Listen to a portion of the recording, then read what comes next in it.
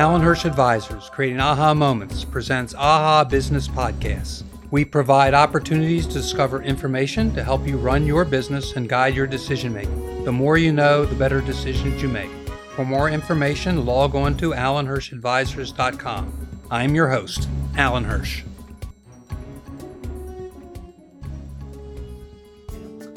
Attention business owners. Has your business suffered financially from COVID-19? If so, let us help. I'm Alan Hirsch, a member of Business Coaches Assembled under a grant from the Small Business Breakthrough Executive Team. Our mission is to help business owners who have seen their revenues negatively impacted by 20% or more due to the virus. We can help you recover $50,000 to $70,000 or more of your lost revenue over the next 90 to 120 days. For more information, go to www.ahaonlinelearning.com to receive my book, 45-Minute Breakthroughs. That's go to www.ahaonlinelearning.com. Welcome to today's podcast. My guest is James Feldman, the Nowist. He's a recent author of Shit Happens and How to Reinvent Yourself, Asking in 3D Thinking. So, first of all, my first question to every guest is, what motivates you to get up in the morning and go to work? Well, I see lots of opportunities coming out of the pandemic, but more importantly, I'm a problem solver, and there's always the need to solve a problem for somebody. So I get up in the morning and I find new challenges and new opportunities to do what I do, which is really go inside the box and discover the problem, identify it, and then come up with a solution. Okay. So shift happens. How do you invent yourself using 3D thinking? What is 3D thinking? So 3D thinking is like a pyramid or a three-legged stool. It's depth, distance, and determination. So if we use the metaphor of thinking outside the box, we don't know what's in the box. We don't know what the problem is. And so the problems often are the fact that you don't really identify the problem correctly. Therefore, you're coming up with the right solution to the wrong problem. So by going in the box, that's the depth. And you break apart the components and you really spend 90% of your time really articulating, defining, and honing in on what the real problem is. And then go ahead. And then you look outside the box and you say, hey, is there anybody out there willing to pay me for this solution? If they're not willing to pay you and you don't see a need and you're not filling a need, then all you're doing is creating a hobby. But if in fact there is a demand because you've identified a problem, people are willing to pay for it, then the question is, do you have the determination, the business plan, the financial backing to carry it forward? 3Ds, depth, distance, determination. So the 3Ds are depth, determination, and what again? Distance. Distance. Okay. So you, in fact, are helping people by coaching them through the problems. You've written the book during the pandemic of the last year. Say that your toolbox is for people experience an employment crisis. How do you help them through that crisis? So the first question for everybody that's unemployed is, do you want to go back to that same job? So if you want to go back to that same job, that's different than, you know what, I don't want to do this anymore. I gave them 25 years of my life and they didn't treat me well, or the business is shut down, etc. So it's a pivot. And the question of the pivot is, what do you really want to do that will get you up in the morning? What do you really want to do for your next life, your next career, whatever you want to call it? And that's the first big decision. If it's, hey, I'm employed and I want to go back to being employed, then you need to focus on how you get another job. And that typically means you have somebody help you with refining your resume, you clean up your LinkedIn profile, and you start to do networking. Mm-hmm. So the question really becomes, Alan, which direction do you want to go first? And then you start to create that pathway. Yeah. Well, it's like the first question I asked you, what motivates you to get up in the morning and go to work? And that's really talking about the why you do what you do, which develops a passion rather than just going to work for somebody. So you need to feel that there's something passionate about what you're doing. Well, I think a lot of people who have never been an entrepreneur think it's a very simple thing to do. Well, I'm going to work for myself. Yes, and they do. I've been through that with a lot of them. Yes. It's like poof. And I try to point out to them, hey, you worked for a big company. And so you had an assistant, you had resources, you had an IT department. You are your people. Yes. You are your IT department. And, we both run into the people that don't realize that 20% of what they do generates 80% of their sales. And they've got to find the time and the money to delegate to some of the people that do that 80% of the work. Well, and I think you've touched on the biggest problem. You always had somebody else you could push it off to. My computer isn't working, I'll call the IT department. Right. Well, we're the IT department. Right. I mean, it's all of that. So in certain industries that are challenging, what have you done? How do you see the various industries, the arts, the entertainment, the recreation? What do you do to help them in their 3D thinking? I think you have to understand as an employee that the playing field has been leveled. Major industries will never be the same again. I go back to my earlier comment. Do you want to become an employee again? Or do you really believe that you've got the chutzpah to become an entrepreneur? Once you've made that decision, and let's go back to your comment, I'm working in hospitality, I'm working in travel, I'm working in something that has been devastated. How do I fix that? Well, as an example, I've got somebody who was in hospitality and he was a tour director.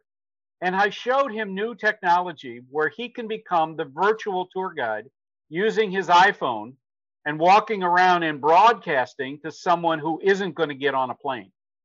Well, how do you do that? You start to set up other people in other areas that have a like thought pattern, and you start to come up with, in essence, virtual tours.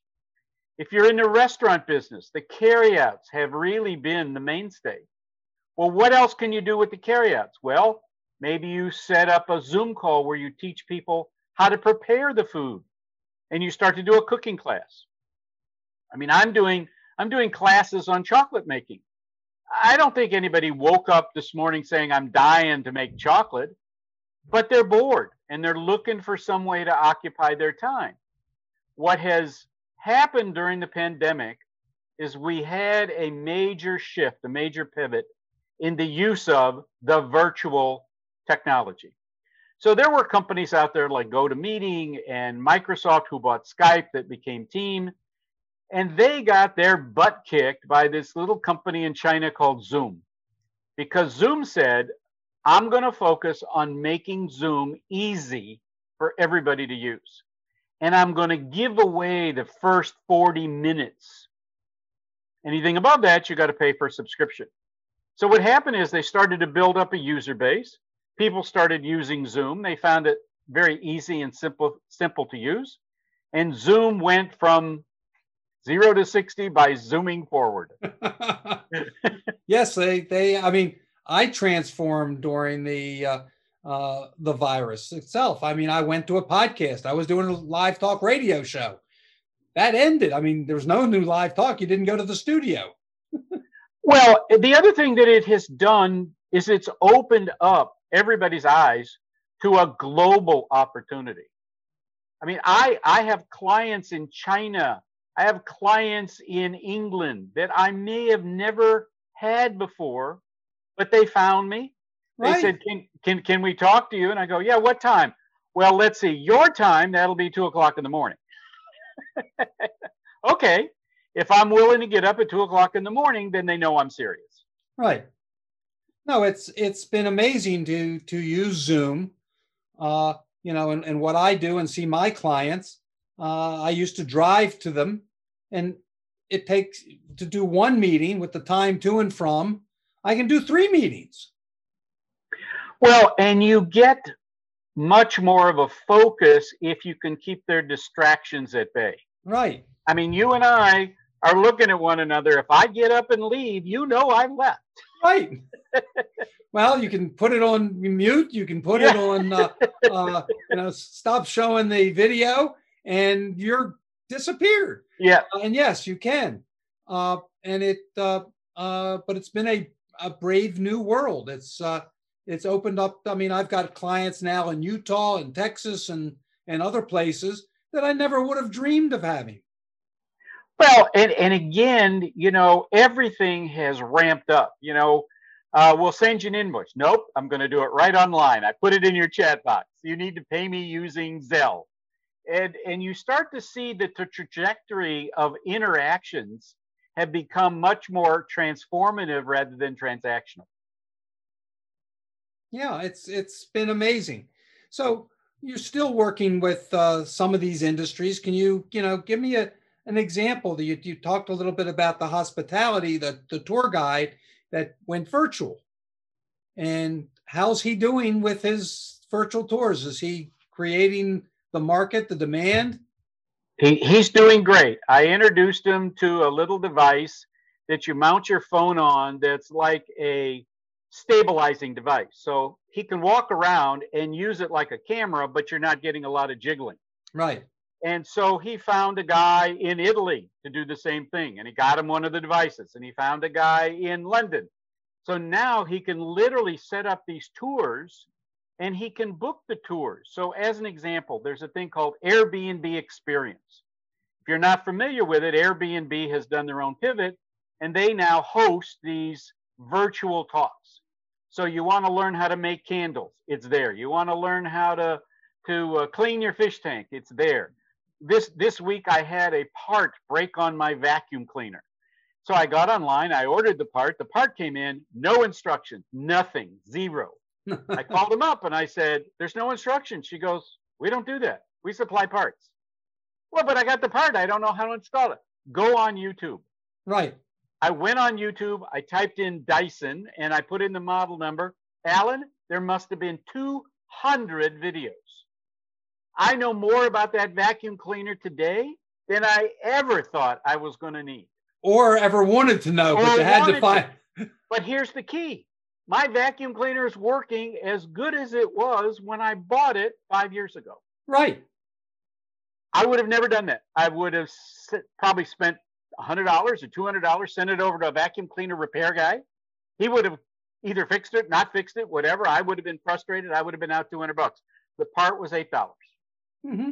No, it's a very the business has changed dramatically in the last year. It's been an amazing opportunity if people are prepared to take advantage of it. Well, and again, as we said before, you have got to become much more fluent in taking care of yourself because there isn't that same infrastructure. It used to be pick up the phone, call the guy, he'd come over and repair it. Well, that doesn't happen. In the last 6 months, I've repaired my garbage disposal. I have repaired a sink. I have repaired a vacuum cleaner. I'm not Mr. Handyman. Right. but even more so in business, if you were in business before it or as an entrepreneur before it, a business owner, your business has changed. You've gone virtual. Your bookkeeper, if you had a bookkeeper, is at home.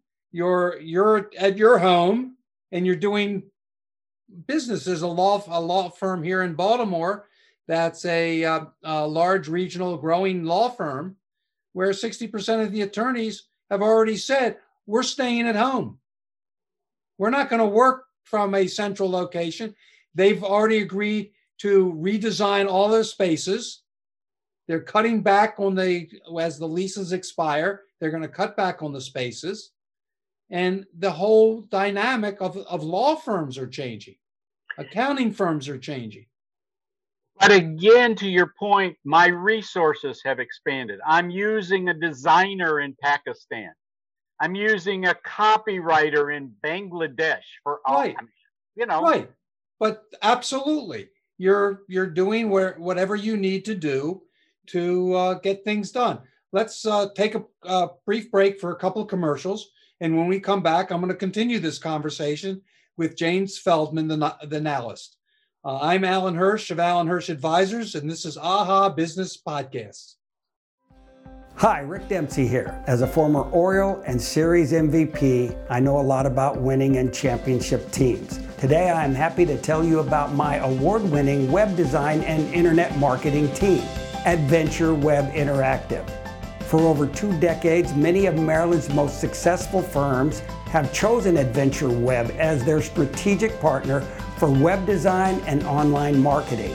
I can tell you from using them personally, their search engine optimization and social media programs have saved their clients tens of thousands over the traditional pay-per-click digital agency. Visit AdventureWebInteractive.com and listen to what clients such as Hercules Fence, TriStar Electric, ABC Rental, Rhine Landscaping, Markdown's Office Furniture, and many more highly successful firms have to say. And don't forget to tell them Rick Dempsey sent you.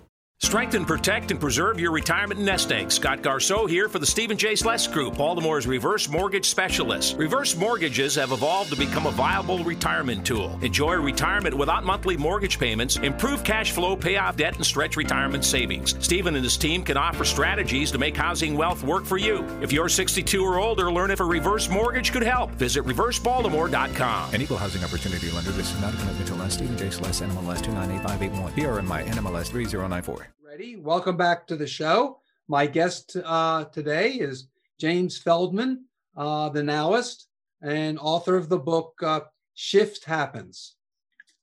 And some of the things that you talk about, and I want to go to some other subjects. What do you see as the biggest trends in enhancing the customer experience over the next 12 to 18 months? The customer experience has to be seamless. The customer experience has to be rapid. There's nothing worse than making a phone call to buy something. You go right into them to take your order. But when you have a problem with it, you're put on hold. And the longer you wait, the natural tendency is to make the problem bigger and bigger. So you've got to mitigate that situation by immediately coming in and saying, tell me your problem. And as importantly, what is it that you want us to do to fix it? Because you don't want to second guess your customer. Often, the customer hasn't even thought about what they want you to do to fix it. They're just assuming that they're going to get into a fight over getting a return or a repair or a replacement or whatever. Instead, you say, I understand your frustration. I'm here to help. Let me rephrase the problem. Your computer is not working. Correct. Let me ask you a question. Did you plug it in? Yeah. Well, and we talk about creating a value proposition for your customers. Well, the value proposition today is time-based. How long is my cell phone going to be down? How long is my computer not going to be working? How long will my vacuum cleaner not suck up the dirt anymore? And the longer you have that problem, the bigger the problem becomes. So you want to do something as quickly as possible. A good example, I ordered something and they said, we're going to deliver it for free. So they send me a note, they say, we've delivered it. So I go downstairs and yeah, they delivered something, but it was to someone else. So I came back upstairs, I called them and I said, hey, you delivered the wrong thing. Yeah, we used Dashlane for delivery and they messed up and we got 6 or 10 people that got the wrong order. I don't care. Just tell me how you're going to fix mine. Guy said, I'm going to send a car to pick it up and deliver it, and I want you to call me the moment you get it. What else could I ask him to do? Right. Nothing. I wish the big cable companies would do that. Well, cable's a different question altogether. I have my cable on speed dial. Yeah, I mean, they're always going in and out, and Yep. But that's one of the things that we do with our 45-minute breakthrough. We help businesses. The biggest problem is a lot of businesses, they're as you said, they're fighting their way to the bottom. They're trying to be price competitive. They're discounting, and when you discount, you're losing profits, and you get yourself in a point of going to the bottom. One of the biggest things is stop discounting. You know, you and I are in very similar businesses. I was talking to a client yesterday, and he said, you know, I'm really having trouble paying you. And I said, that's because you're not making any money. And I said, but more importantly, let's focus on what you're spending your money on. We went through the fact that he is spending money on marketing, on promotion, on SEO, blah, blah, blah. And I said, okay, what has been your ROI on that expenditure? I don't know. What do you mean you don't know? I don't know. So you're throwing this money out every month, but you don't know what's coming back in as a direct result of those efforts. No. Sign me up. Just send me money. I'll be happy to take it from you. He says, well, that's stupid. I said, no, what you're doing is stupid. I just didn't want to call you stupid, but since you've identified it, why are you spending this money and getting nothing back? And when we added it up, Alan, he was spending $900 to $1,200 a month and having no idea whether it was working or not. That's absolutely true. I mean, we've done some studies, and we have a child care that sent out 5,000 mailings to all the homes with young children in a 5-mile radius. They're spending money, and they got no return, none whatsoever, because they're sending the wrong message. I often say, if you're selling dog food, why do you want to talk to cat owners? Right. And we just changed it up, created a compelling argument, and sent it out again. They sent it out again, and they got 58 responses. 47 applied to the Early Childhood Center, and they only had 18 places. They ran it a week, but it's a lot less money, got higher returns, and they filled up their daycare center in a matter of a week. But it's the messages you've got to get out there. Well, it's not only the message, but it's who's delivering the message. So when I call customer service for anybody, my very first question, are you in the United States? No. Well, let me talk to somebody in the United States. It's like, really? Okay. So last week I had a problem with Amazon. Same story. I said, let me talk to somebody in the United States. The woman's answer was, Amazon has no customer service in the United States. Did that make me feel warm and fuzzy? No. Right. Because she was reading from a script. I couldn't get her to understand what the problem was because it wasn't in her script. Right. So all I did is I went online. I asked to return it. They wrote me back and said, we're crediting your account, throw it away. I went back on and reordered what they should have sent me in the first place. Those things happen. So when do you usually see the light bulb moment? And typically, who has it? Who needs it? Well, everybody needs it. Right. Everybody needs it all the time. It's one of those aha moments, to coin a likable phrase. Yes. It just raises itself to the top. And everybody has had them. It's the, wow, why didn't I think of that? Wow, everybody has said I make the best brownies. Maybe I should start seeing if I can monetize the brownies. Maybe I could find somebody to help co-pack it or co-produce it. And you start to walk through those challenges. But everything has to have a positive return on ideas. I call the ROI return on ideas. So your big thing is on ideas, and so how do you create some of these ideas and then take them into the marketplace? How do you get that market going? Well, the first thing is to beware of distractions disguised as opportunities. The second one is learn how to say no so that you can say yes. Because people have a tendency to agree to do things they shouldn't agree to do in the first place. The third thing is always figure out how big the market is and will the market pay for it. At what point can you learn from other industries? So, as an example, I am a big believer in the fact that an empty hotel room is a lost opportunity. An empty first class seat is a lost opportunity. The difficulty is getting that into practice. Because if I'm going to a hotel that's, let's say, 50% occupied, they ought to upgrade me to a suite, just as a matter of course. Why? Because they've treated me differently. They have valued me as someone coming to the hotel, and they're going to want my repeat business. I always tell people that my coaching is 45 minutes, knowing full well I'm going to be on for an hour. But if I tell them my coaching is an hour, I'm going to be on for 90 minutes. So I have understood what is the reality and what is the promise. So I promise less and always deliver more. And I think that's a lesson for everybody.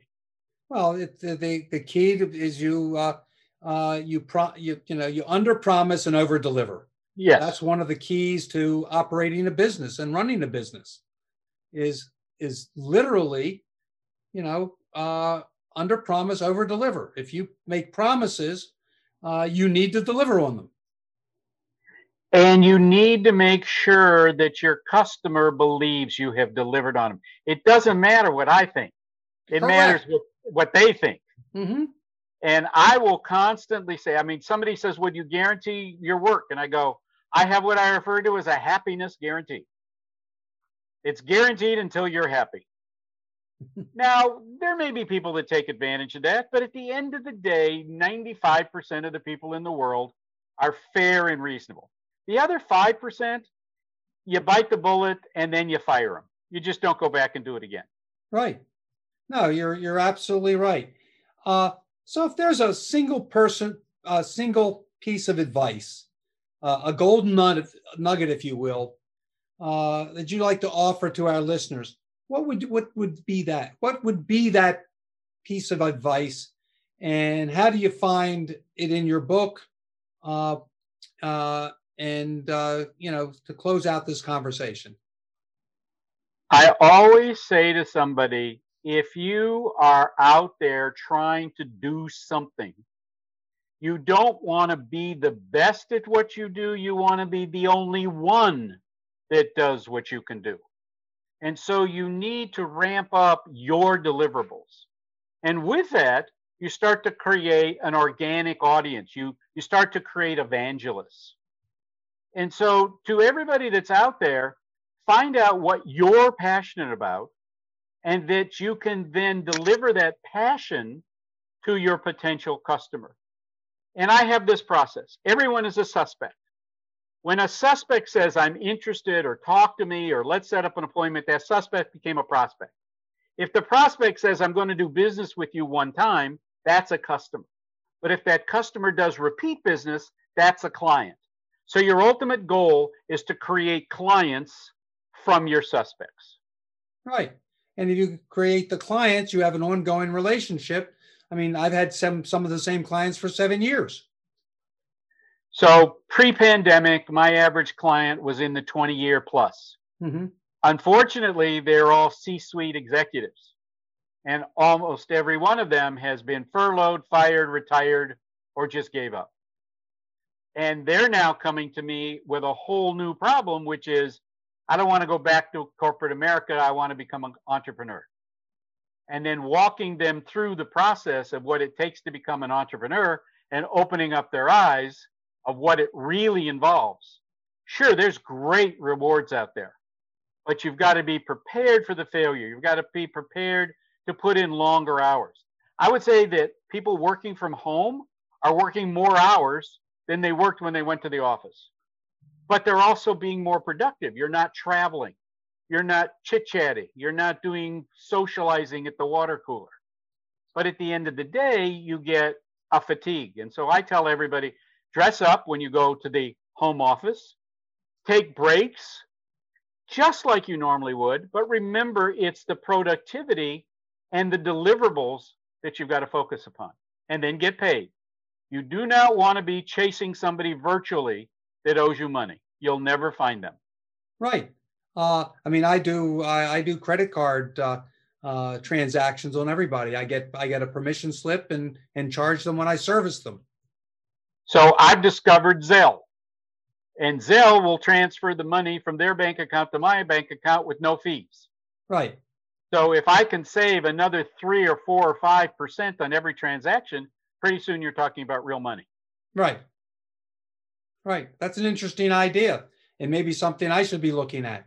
Anyway, Zelle. Oh, I know Zelle. Oh, I mean, okay. My bank, I can use it, and I do use it to pay some of my bills.